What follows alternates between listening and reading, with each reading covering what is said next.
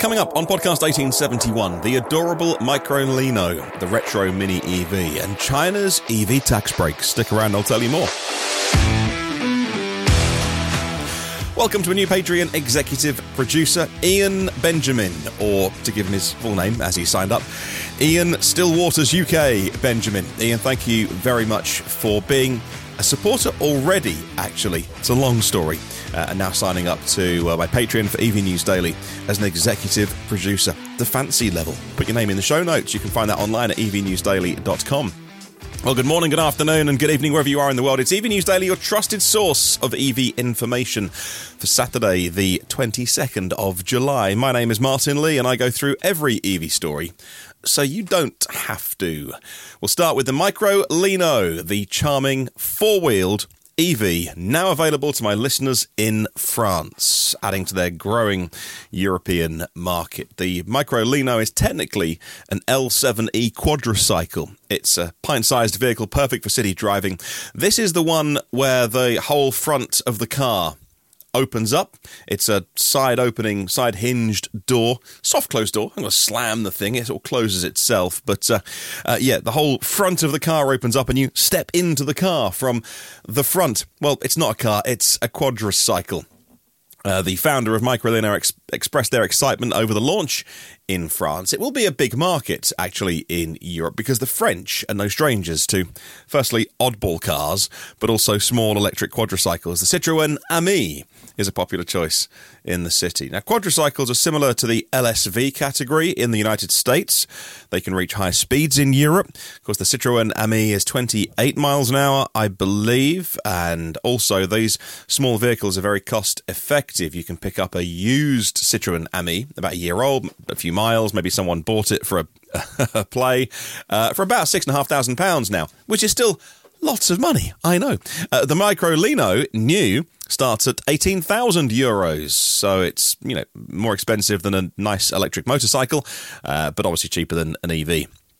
The vehicle has a top speed of 56 miles an hour, has a 12.5 kilowatt motor, and so this is an urban vehicle. Every day of the week. The bigger battery's 14 kilowatt hours, the smaller one 10. It's about 2.5 meters long, that's 8.2 feet. And it's just perfect for, if you're driving around Paris or something like that, you can find a parking spot and drive straight into it, front on. It's not really a real car, but I've not driven the Microlino, but I've been around one when it's been stationary. And that was a couple of weeks ago. And they were saying that it's going to come to the UK market soon as well, but couldn't give me an exact date on that. But it is automotive-grade construction, automotive components, steel and aluminium in a unibody construction. It doesn't feel like it would fold in an accident. I mean, there's not a lot around you, don't get me wrong.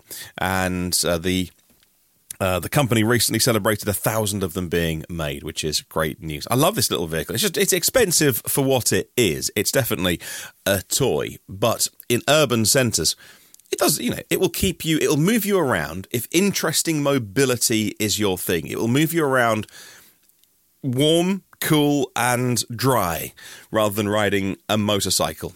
Now let's move on and talk about the new Mini Cooper Electric. So this car comes out next year, and it's set to bring the iconic Mini a little more back to its roots. Now, it won't be getting any smaller, because that's the best thing about the iconic Mini, was the car was genuinely mini. The new Minis are anything but the design has been done in a way to try and trick the eye into thinking this is more like the original one. More purposeful, more minimalistic. The car's exterior has a wider track, shorter overhangs, a longer wheelbase now. And the interior is where I think all the magic happens. It's much more like the original Mini, so very minimalist cabin, because they've been able to replace everything. And the Mini was always quite heavy on switchgear, but the switchgear was always cool and funky and interesting. But now everything goes into the touchscreen, but the touchscreen looks like the old school circular speedometer.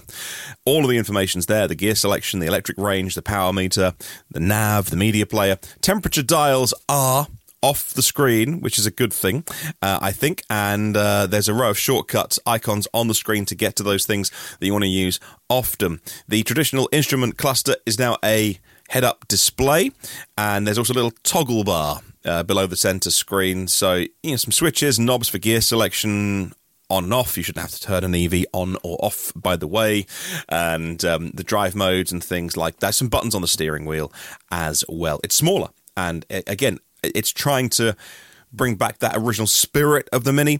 I don't know if this works on a car that is so big, and it's really Mini in name only. And it goes on sale in May 2024, at least for the European market. Maybe a little delayed. It's probably going to be a 2025 model year for the United States.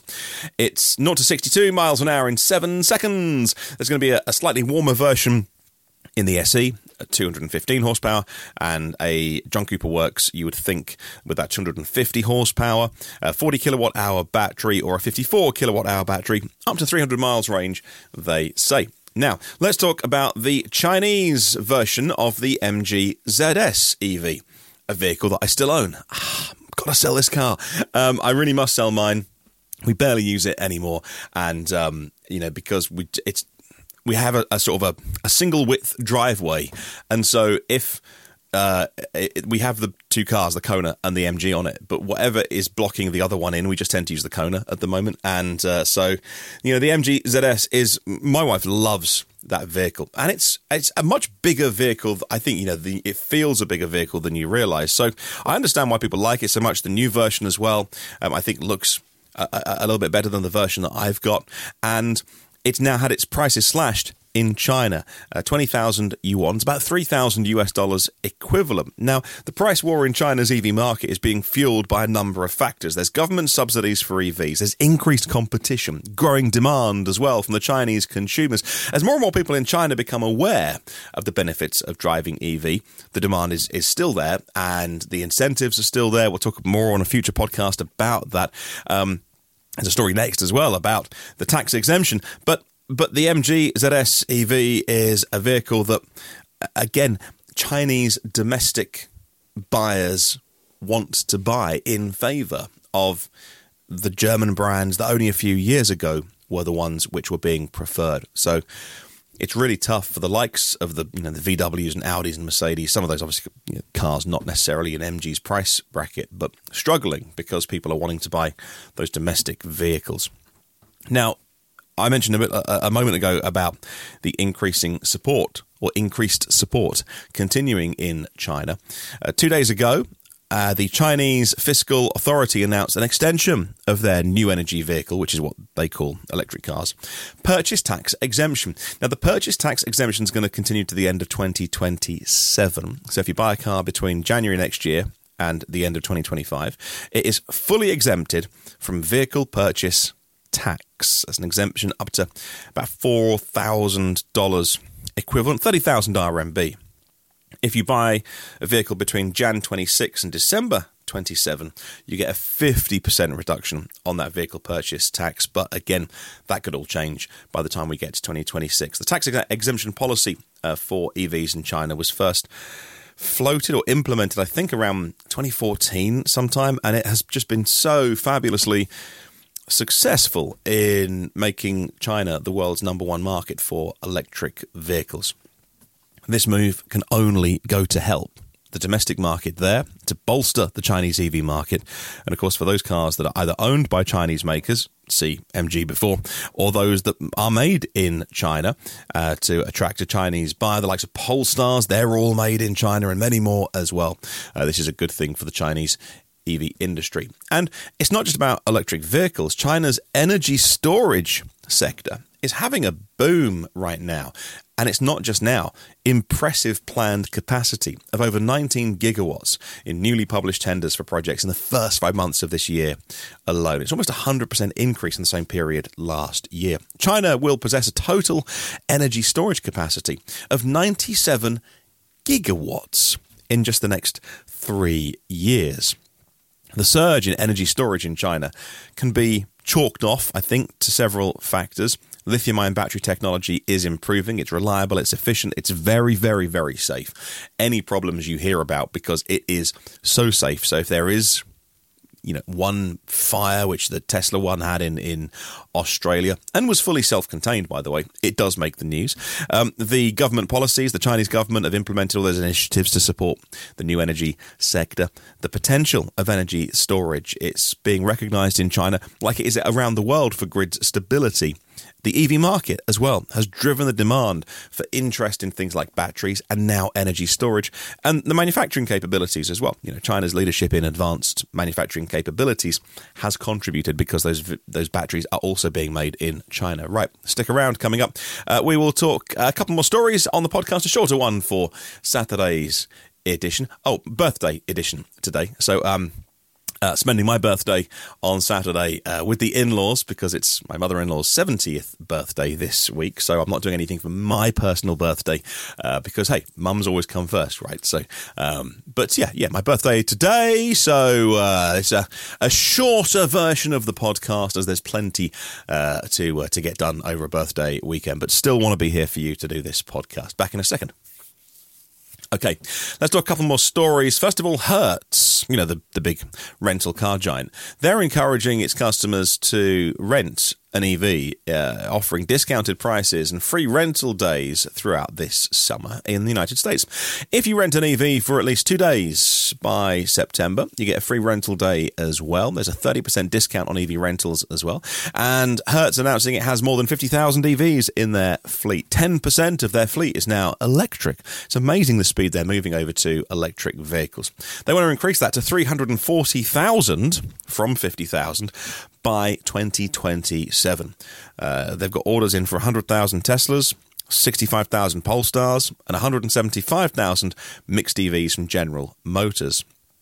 They have initiatives like Hertz Electrifies Orlando, bringing 6,500 of those EVs and, more importantly, 50 DC fast charging stations to the Florida city. And they're sharing their data from their EV fleet with city planners to help them decide where the infrastructure should go. They're also involved in high school projects as well and college community programs so that young people can get their hands on an EV and try them out as well. Hertz is trying to make the EV rental experience as smooth as possible. You rent an EV, you get this link emailed to you to an online EV guide. You can do all your research if you've never driven an electric vehicle before.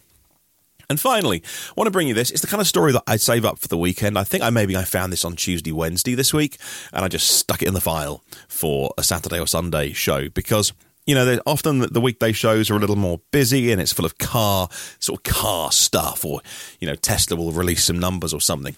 But I love stories like this when I've got a chance to talk with you about them. The Pacific Gas and Electric Company, PG&E, has introduced 2 new programs. One are called Empower EV and Multi-Family Housing and Small Business EV Charging. And they will enhance access to EVs and to infrastructure in underserved communities in California. These programs offer free EV charging and resources to cover the costs of installing chargers at single-family homes, multi-family homes, non-profits and small businesses in low-income communities within the PG&E area. A recent study by the California Energy Commission revealed that the high upfront costs of going to EV, also the lack of charging facilities for those renting, and inadequate access to public charging stations in low-income areas are hurting EV adoption. The Empower program offers eligible customers up to $2,500 in incentives to cover the cost of putting in an EV charger at their residence, a free level 2 charger, about $500 value, also available to about 2,000 of those customers who most need it. To participate in the program, it needs to be an income eligibility requirement that people meet, and multi-family housing and small business EV charging programs, the second part of what I was talking about, will install another 2,000 level 1, level 2 EV chargers at non-profit small businesses in those communities that serve the poorer communities and those at the minute underserved by EVs. Customers again need to qualify, and the charging units will be installed at no cost to those property owners. This is such a fantastic program. I love talking about these stories. I got the freedom to do it on this show, and it's really important that we recognize that is being done, because the move to electric is going to happen quickly, and it'll happen for everybody, but there will be those potentially left behind because of the high costs involved. It's relative because the costs are coming down, but these kind of programs are so good because the communities that need this the most, the communities that need to reduce their transport costs, because you and I know that running an EV is often cheaper, nearly always cheaper, significantly, than running on combustion fuel. And yet those people that need to save their transport costs because they can't afford them, or the high pump prices, are those who are priced out of driving EV or putting in chargers. So I love stuff like this. It's such a brilliant bit of news, and we need to make sure everybody comes along for the ride. That's your podcast for today. Our premium partners are Phil Roberts of Electric Future, Porsche of The Village in Cincinnati, Audi of Cincinnati East, Volvo Cars of Cincinnati East, National Car Charging on the US mainland, and Aloha Charge in Hawaii. Derek Riley's EV Review Ireland YouTube channel, which is being rebranded. I'll tell you about that very soon. Octopus Electroverse, global public charging made simple with one app and one map, and Lease Plan Electric Moments, providing all the tools and guidance EV drivers need. Have a good one tomorrow. And remember, there is no such thing as a self-charging hybrid.